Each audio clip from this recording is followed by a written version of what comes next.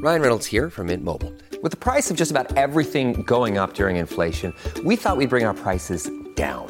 So to help us, we brought in a reverse auctioneer, which is apparently a thing.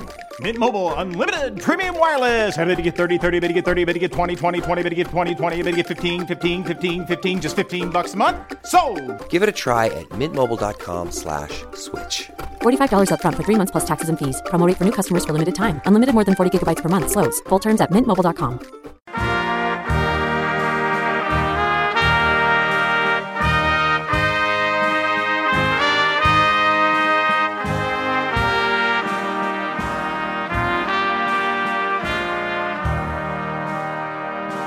Welcome back to the Welsh History Podcast, episode 189, Wales and Slavery.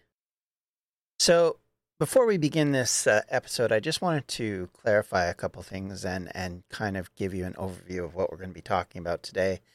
It's both a general overview of African slave trade in the early 18th century and, of course, beginning for England in the late 17th century. But by the same token, we're talking about it as a general overview. So there's going to be stuff that's going to zoom out quite a lot and some that will focus in on specific people and specific events. But at the same time, keep in mind that this is not a 100% completely thoroughly covered podcast on this issue. And you could do many, many episodes just on this issue alone. And of course, keeping in mind that because this podcast is going out to the general audience, I will be probably selective in what I choose to talk about. But there is a lot involved here, and it can get quite mature in spots. So if that's a worry, I'll let you know if that's coming up. But I want to be respectful of those that suffered and keep in mind that there was well worse than anything I bring up in this podcast that happened to these people, and that it is something that we shouldn't forget or set aside. So, starting with that, let's get into the episode. Slavery has been a part of the human condition, at least going back to the earliest known written material we have, and going, of course, up to the recent past. These histories showed that slavery was an important condition of empire building.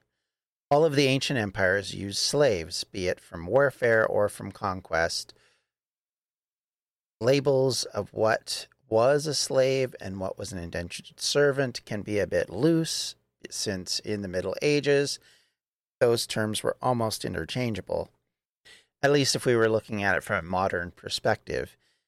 Yet, Roman industrialized slave movement and trade was in such a way to make it an intrinsic part of society, and it was how they succeeded so massively, and even within that, it was still challenged and fought against. Wales, at the end of Roman rule, continued to enslave and be enslaved as they had done for thousands of years. When the Norman conquest of England occurred, it resulted in the gradual blurring of the lines between the pre-conquest institution of slavery into serfdom. Slaves were no longer recognized separately in English law or custom, and by the middle of the 12th century, the institution of slavery as it existed prior to the Norman conquest had fully disappeared, but other forms of unfree servitude continued for some centuries afterwards. So it's a bit murky to describe any firm end of slavery in Britain, but what you can say is that slowly inherited slavery died out. Social mobility made eternal servitude a thing of the past, even in the relatively class-restricted places such as Britain.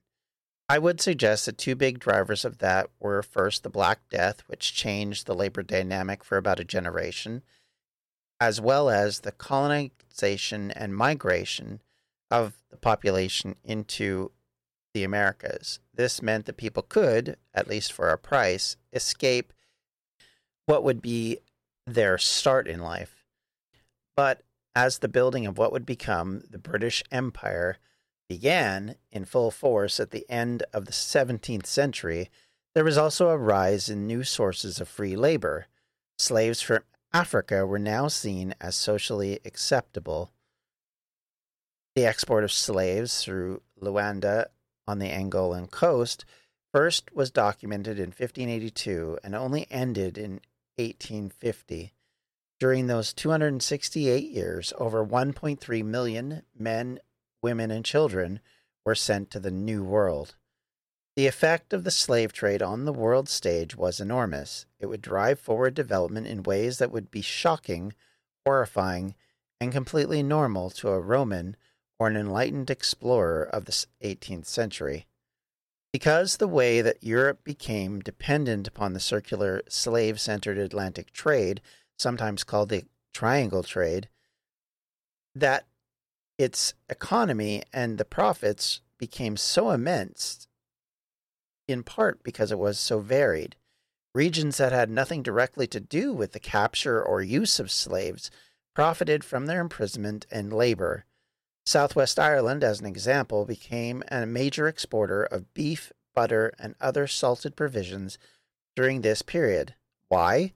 Well, because Cork meat packing was needed for the escalating demands of barreled beef to feed slaves in the Caribbean. As historian Chris Evans described it, Wales, in quotes, direct involvement in the slave system, the sense of fitting out slave voyages, was, of course, very limited. The country was flanked by two of the largest slave ports in Europe, however, Bristol and Liverpool, but it is doubtful that a single slaving expedition left a Welsh harbour, end quote. Only 14 Welsh ships in the 18th century were equipped and tasked for the transportation of slaves from Africa to the Americas. The target of slavers from Wales was largely the Caribbean and the highly lucrative sugar trade. In some cases, these boats were packed as tight as sardines, with a concept of getting the numbers overseas quickly and efficiently over keeping them healthy and fed. Make no mistake, the trading of slaves was purely financially driven, and success was defined in numbers, not in health. Bristol, that southern English city that bordered southeast Wales, became a giant and popular city, the third most important city in Britain, on the back of the slave trade.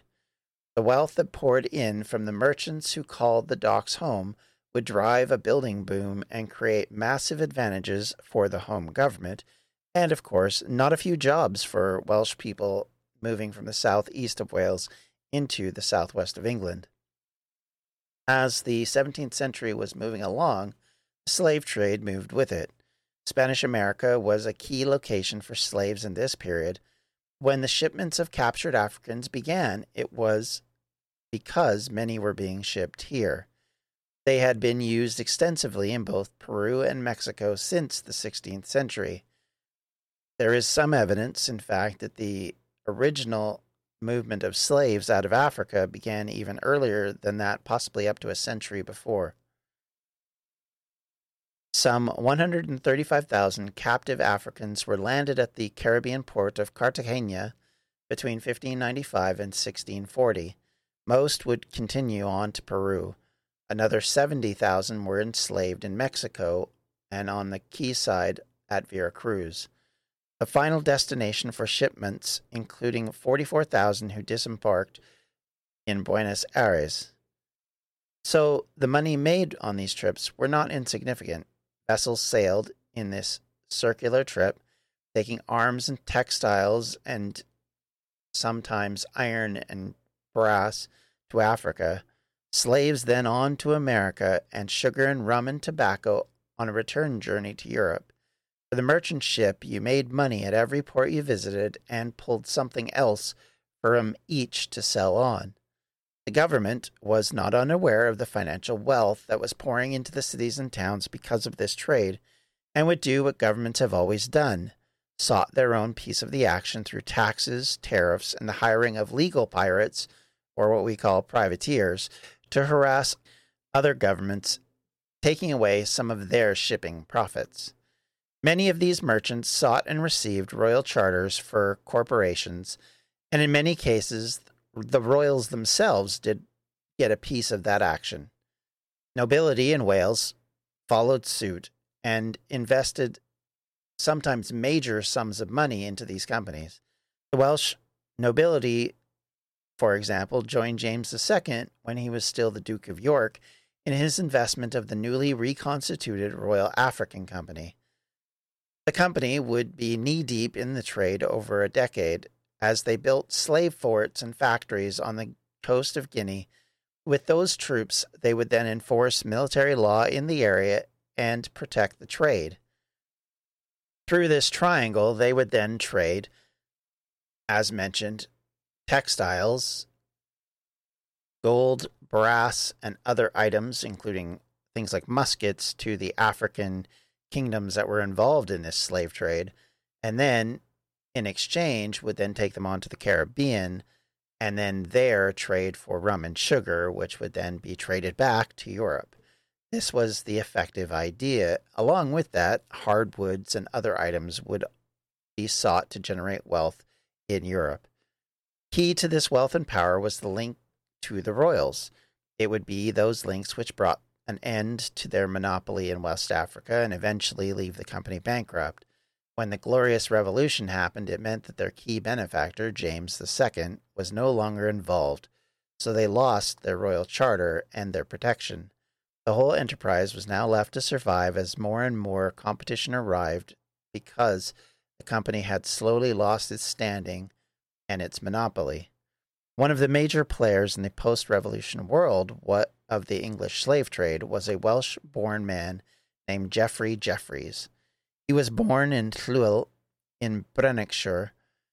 While living in London, he maintained Welsh land and links that would allow him to continue to seek political advantage there. He would serve as the Sheriff of London and would be knighted in 1699 after his election as sheriff in the same city. Jeffreys served as an MP for his Welsh landholdings in Brecon from 1690 until 1698, when he lost the next election, but then again from 1701 until his death in 1709. So how exactly did Jeffreys become so influential and powerful?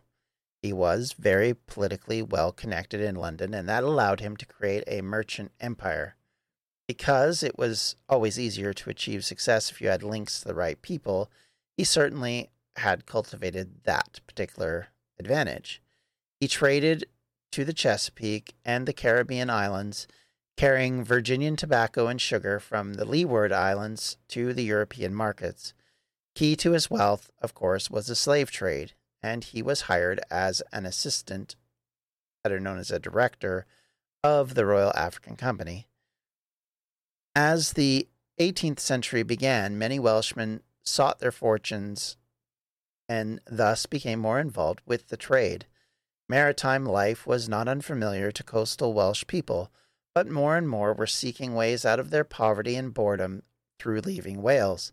Many would move to England, like Jeffreys, seeking to put themselves in better position, while either apprenticing themselves or cultivating connections along the line throughout places like London.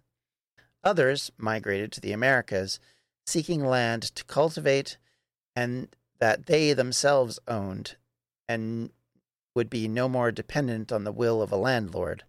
Some sought to make a name for themselves as adventurers and explorers, crossing the continent in the hopes of finding new and better sources of wealth. I'm Ken Harbaugh, host of Burn the Boats from Evergreen Podcasts. I interview political leaders and influencers, folks like award-winning journalist Soledad O'Brien and conservative columnist Bill Kristol, about the choices they confront when failure is not an option.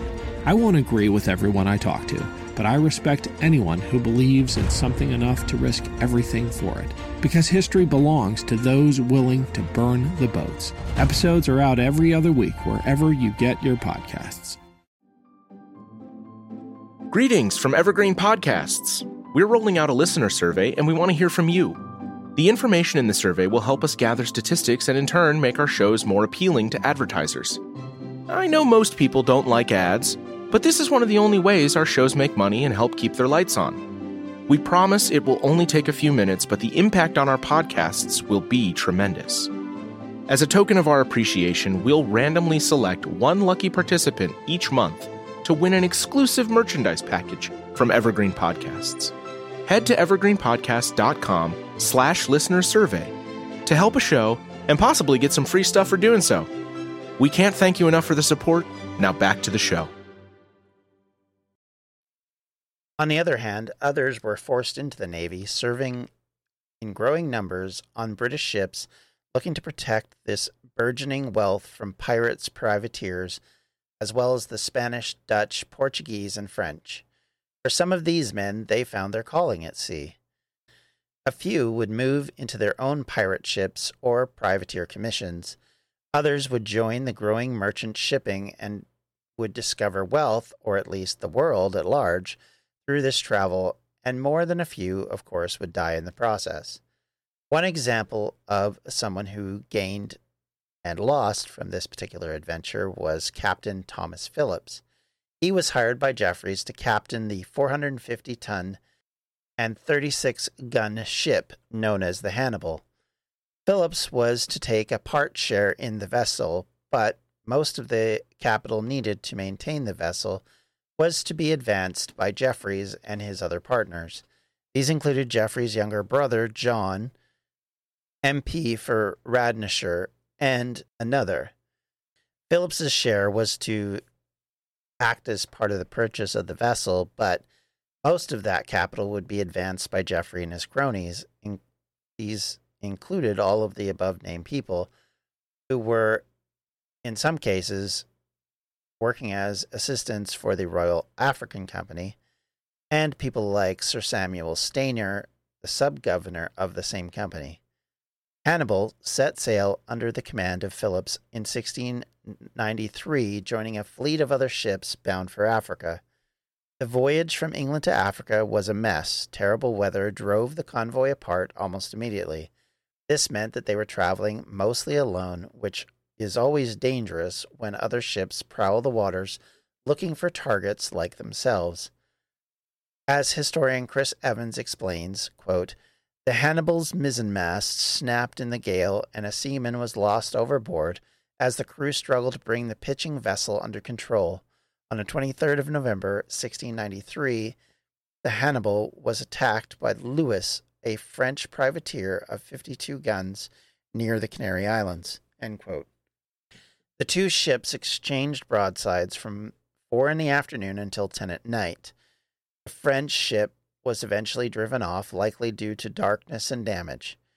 As Phillips described it, the Hannibal was, quote, "most miserably shattered and torn in her mast and rigging," end quote. 5 men were killed and 32 more were injured during the battle. The Hannibal finally made its way to a safe port, repairing the damage and offloading those too injured to continue, as well as refreshing supplies. Eventually, they made their way to Africa with a combination of rum, Welsh wool, and iron, which they had brought. The wool and supplies and slaves that they would eventually pick up. The Hannibal would arrive to pick up their 700 slaves after a terrifying journey through sickness, foul weather, and oppressive heat, and the arrival of a bug, little known amongst a lot of European sailors, at least in full idea, known as the mosquito. Purchasing African captives was a process in which they had to go through various kings and chiefs and cultural identities in order to obtain what they were desiring. This would mean that they would then have to inspect the slaves that they finally were given, check them for current health problems, for long-term health conditions that might be affecting them, and as well, generally, how strong, physically fit, various other things that, of course, they would be looking at, keeping in mind that they are treating them effectively like cattle rather than as people. And they would, much like cattle, brand them at the end of that process, usually with a marker that denoted which ship they were going to be associated with. For the sake of the podcast, and as I said earlier, I would like to preface this by saying I am only treading lightly on the worst of this trade. It is a horrific thing, and certainly, as you can imagine, the lives of African slaves once caught were filled with fear, illness, and inhumanity. There is no way to dress this up as anything other than what it was, a cruel and terrible industrialized process that saw people in terms of financial value and had little respect, certainly nothing more than the respect that they had for a barrel of rum or sugar. Going back to our example, as the Hannibal got caught in a calm running across the mid-Atlantic, dysentery ran up and down the captured slaves.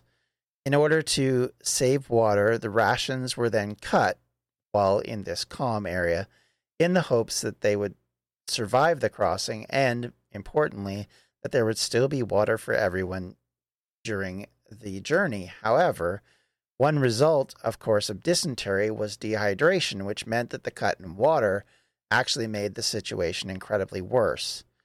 Of these 700 slaves which had begun the voyage into the unknown, for them, only 372 arrived in Barbados.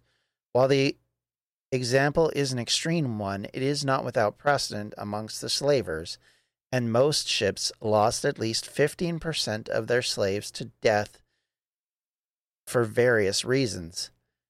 Jeffreys and his cronies in London and Wales created wealth in large measure on the trade of these slaves and the suffering that they endured. Of course, none of that was Jeffreys' problem as he saw it. Privation or disaster of their ships, crew, and cargo were the risks that you took.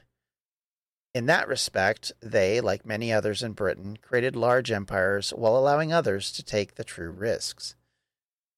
One of the major contributions from Wales during the slave trade, of course, as we mentioned, was that while parts of the trade was from Europe to Africa, that meant that textiles were part of that trade and were sent to friendly African slavers along the Gold Coast.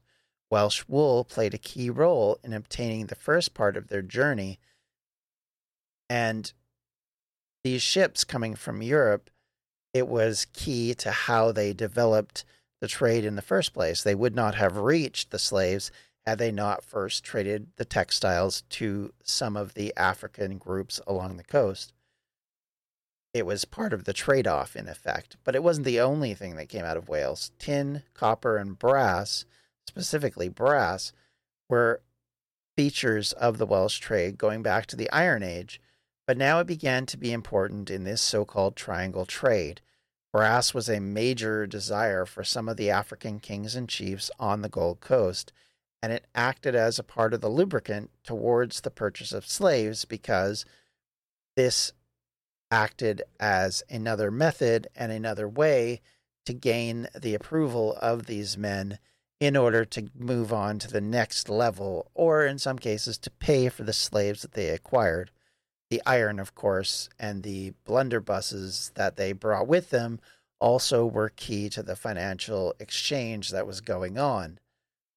This all becomes incredibly important to the development of the Americas, but also in the funding of the British Empire in the early stages, and allowed it to fight wars to claim even bigger targets, such as India, that would become a major part of the British Empire and the chief financier of the wealth that generated en masse during this period and allowed for the industrialization of Britain and the eventual move away from slavery.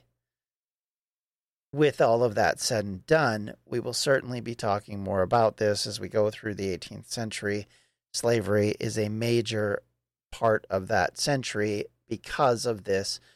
British and specifically Welshmen were a huge part of it, and we know this because you can see the traces of them throughout this entire process. So this isn't something we're going to duck away from, and we're going to deal with even more as we go along. Also, you can expect us to talk a bit more about privateers and piracy because, of course, we're starting to get into that era where they become incredibly influential on the way things are going. So with all that said and done, if you have any questions, comments, or concerns, you can always reach me at the Welsh History Podcast at gmail.com, or on Twitter at Welsh History Pod, or on Facebook at facebook.com/Welsh History Podcast.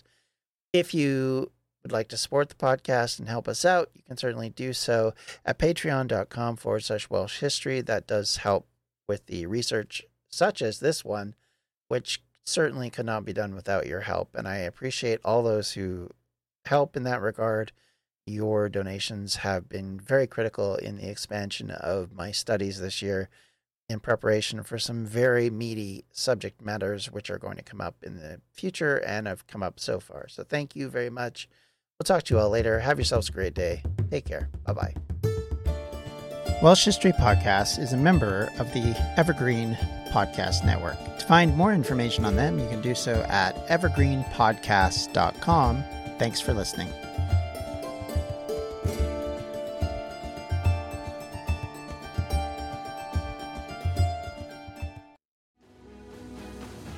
I'm Ken Harbaugh, host of the new Medal of Honor podcast from Evergreen Podcasts, brought to you in partnership with the National Medal of Honor Museum. In each 3-minute episode, we'll learn about a different service member who distinguished him or herself through an act of valor. We'll include stories from the Civil War to Iraq and Afghanistan, and from all branches of the military.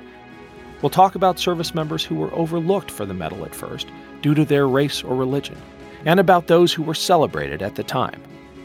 We'll hear stories of soldiers like Audie Murphy, future Hollywood star who mounted a burning tank to hold off German infantry in World War II.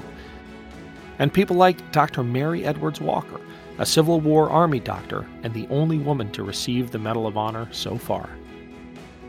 Learn about these heroes and more wherever you get your podcasts.